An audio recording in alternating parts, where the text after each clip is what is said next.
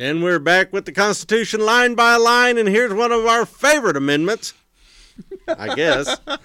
It's the 21st Amendment. It makes us think like we're just a bunch of drunks. Well, I mean, it's an interesting rollback. It is. The 21st Amendment, of course, is the ending of Prohibition. All right, so Paul Fabrizio taking it from a political science angle. I'm Don Frazier looking at it from a historical angle.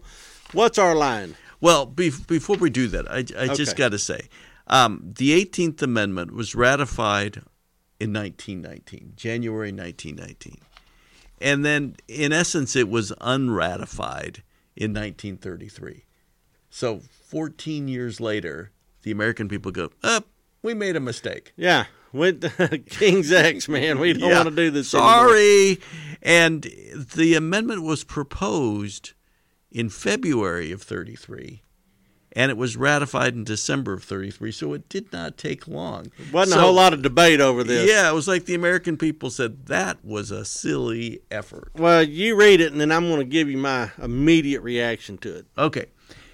The 18th Amendment, the 18th article of amendment to the Constitution of the United States is hereby repealed.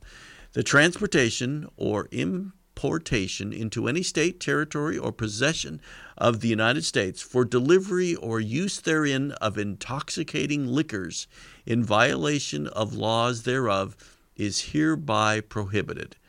And then Section 3, this article shall be inoperative unless it shall have been ratified as an amendment to the Constitution by the conventions in the several states, as provided in the Constitution within 7 years from the date of submission hereof to the states by Congress. And this is proposed in 32. This is proposed in 33. Repealed in 33.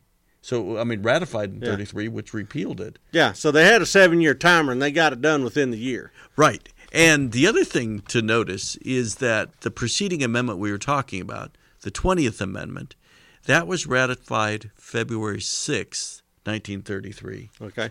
14 days later, they proposed this amendment. While we're at it, can we get rid of this other piece of junk? Yeah, it was like, let's change the Constitution. Okay, let's change it again. Oh, we made a mistake. Let's go back and change it. Well, and what strikes me about prohibition in general is that, outlawing a particular economic activity probably is not a constitutional issue.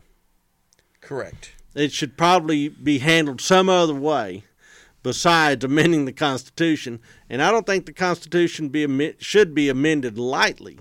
The fact that you have to go and unamend the Constitution, what you just did 14 years before, shows you how misused the process had been before, in my opinion. I mean, to me, it's just how quickly people realized this was a mistake. It wasn't working. Shouldn't the Constitution stand above politics? No. Why would you say that? Yeah, it's politics that creates it. And so it's politics that forms it. It struck me as this was much more social engineering. Yes, which is part of the progressive era. Which got into the Constitution. I think the realization was maybe it shouldn't. Well, correct. And social engineering in a certain way is politics. Now the flip side of this thing is that with this amendment, we said, okay, alcohol is okay. But it was only a couple years later that the effort came along to quash down on marijuana use. Correct. And so reefer madness. Exactly. I think that was 1937 or 1939. So this was 33. So it was like the American people are picking and choosing their intoxicants. Yes. And okay, alcohol's okay, but pot is not. And we're not going to use the Constitution to get rid of marijuana. Yeah, you could go to a flapper party in the 1920s and get stoned. Right. That was okay. Then you could suck down a Coca-Cola with a little bit of cocaine in it, and that was okay for a long period of time. But you couldn't get drunk legally. Now you can get drunk legally, but now we're going to start tamping down on reefer. Yeah. Getting rid of the weed. And in modern day, we're trying to cut back on that. Well, we went to tobacco first and drove that away. Yeah, I guess there's always this effort to control what we do now by people. Yeah. Now, in this new progressive age that we've entered into. Yeah, interesting. So, but anyway, everybody admitted we made a mistake, and that was it. Net effect was it just drove a lot of old American companies into oblivion. Because you used to have, right now we're in kind of a craft beer renaissance. Prohibition killed a bunch of the old craft breweries. Yeah. And only a few of them were able to stick around, usually by converting their production processes to soft drinks or some other output. Mm-hmm. And those that only hung on by their fingernails or by consolidating, things like that. Some of them that are household brands today, like Busch, Anheuser-Busch, Budweiser, things like that. Yeah, Schlitz. In Texas, you had Shiner, and Shiner kind of hung on by its fingernails until it, finally was able to thrive again. But the craft beer industry that we have today, we actually had back in the day, and the federal government just drove them all out of business.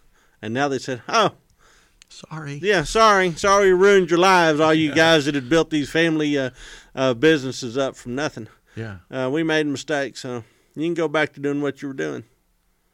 I don't think the framers would have intended the federal government to have that kind of power, to pick winners and losers in entire industries. In entire industries is the whole thing. But we still do it today. We absolutely do it today. We do it today. There's industries what are acceptable, and there's industries that are not acceptable.